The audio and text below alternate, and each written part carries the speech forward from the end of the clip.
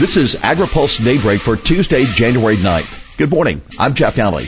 Here's today's headlines. Trump reassures on trade, farm bill, and immigration. Purdue sending farm bill principles to the Hill, and USDA seeking opioid assistance in the farm bill. President Trump's historic trip to the American Farm Bureau Federation provided some assurances to producers on some key issues, including trade and immigration. In an interview with AgriPulse Sarah Wyatt before his speech to the Farm Bureau, Trump said he was trying to get a much better deal for farmers and the NAFTA negotiations. He said the talks will, quote, come out very well for the farmers. Wyatt also asked about bilateral trade deals with important trading partners like Japan. Trump said we've already started with Japan and then quickly moved to discuss the successful market access he's been able to secure for U.S. beef in China. During the interview, Trump stopped short of disavowing his administration's proposals to slash crop insurance, but he expressed strong support for the program, citing the pleadings of Senate Agriculture Chairman Pat Roberts, a Kansas Republican. The president said, I'm in favor of the crop insurance, which is the big question. Pat has been pushing very hard for it, and I agree with it, so we're going for crop insurance. According to a source, Trump included mentions of crop insurance in the Farm Bill in his Farm Bureau speech at Roberts' urging. Trump drew a standing ovation when he urged Congress to pass a farm bill and include crop insurance.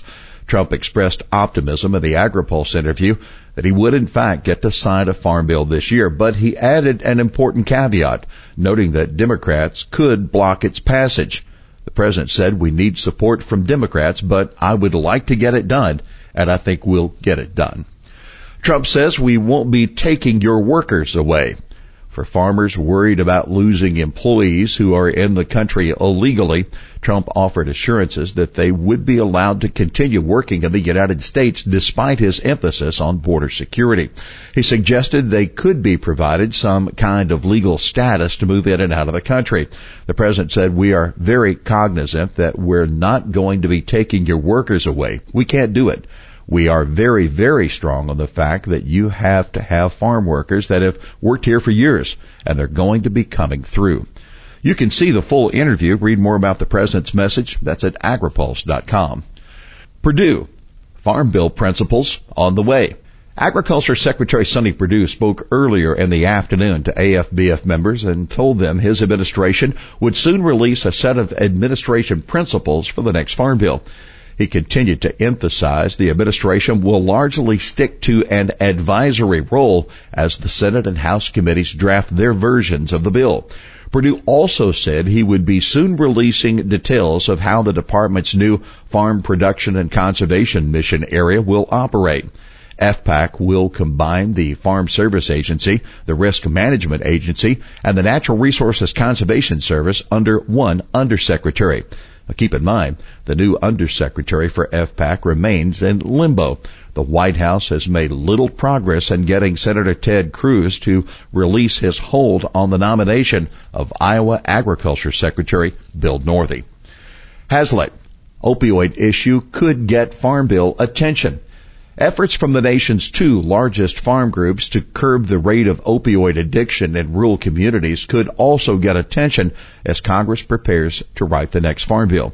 Ann Hazlitt, USDA's rural development head, told an audience at the Farm Bureau convention that the department is working with Capitol Hill on options to address the opioid issue in the farm bill. Hazlitt said, we've been actively engaged in the rural development title discussions. There, we have a number of programs that we think could be improved to better address the issue.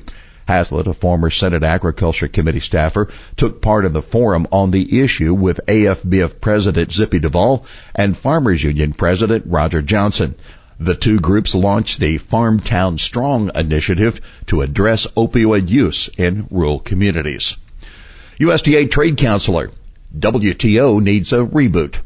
Agriculturally speaking, the 164 World Trade Organization countries did not accomplish as much, and no agreements were reached by the full body at the group's 11th ministerial conference in Argentina last month.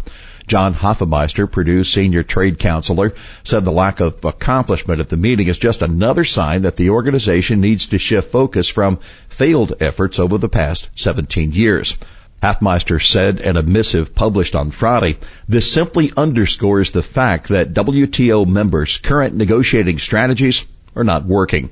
We need a new approach that involves the development of a more market-oriented agriculture trading system. The Doha round of WTO talks began in 2001 in an attempt to protect developing countries like Brazil, China, and South Africa, but stalled in 2008. Now it's time to move in a new direction, said Hafmeister, who was the top USDA official at the WTO meeting. He said it's become evident in recent years and was underscored again last month in Buenos Aires that some WTO members are more interested in increasing trade barriers than eliminating them. The WTO needs to refocus on its core functions of opening markets and promoting trade through comprehensive negotiations of both domestic support and market access, as well as any other identified trade barriers. Where the soybeans meet the road. Roads are plenty icy this year, and if you've got Goodyear's new Assurance weather-ready tires on your car or truck, you can thank a farmer for helping to keep you on the road. The new tires, 16 years in the making, rely on soybean oil as a key ingredient to boost performance in cold and hot weather. That according to a new report from the United Soybean Board, a checkoff group for America's soybean farmers.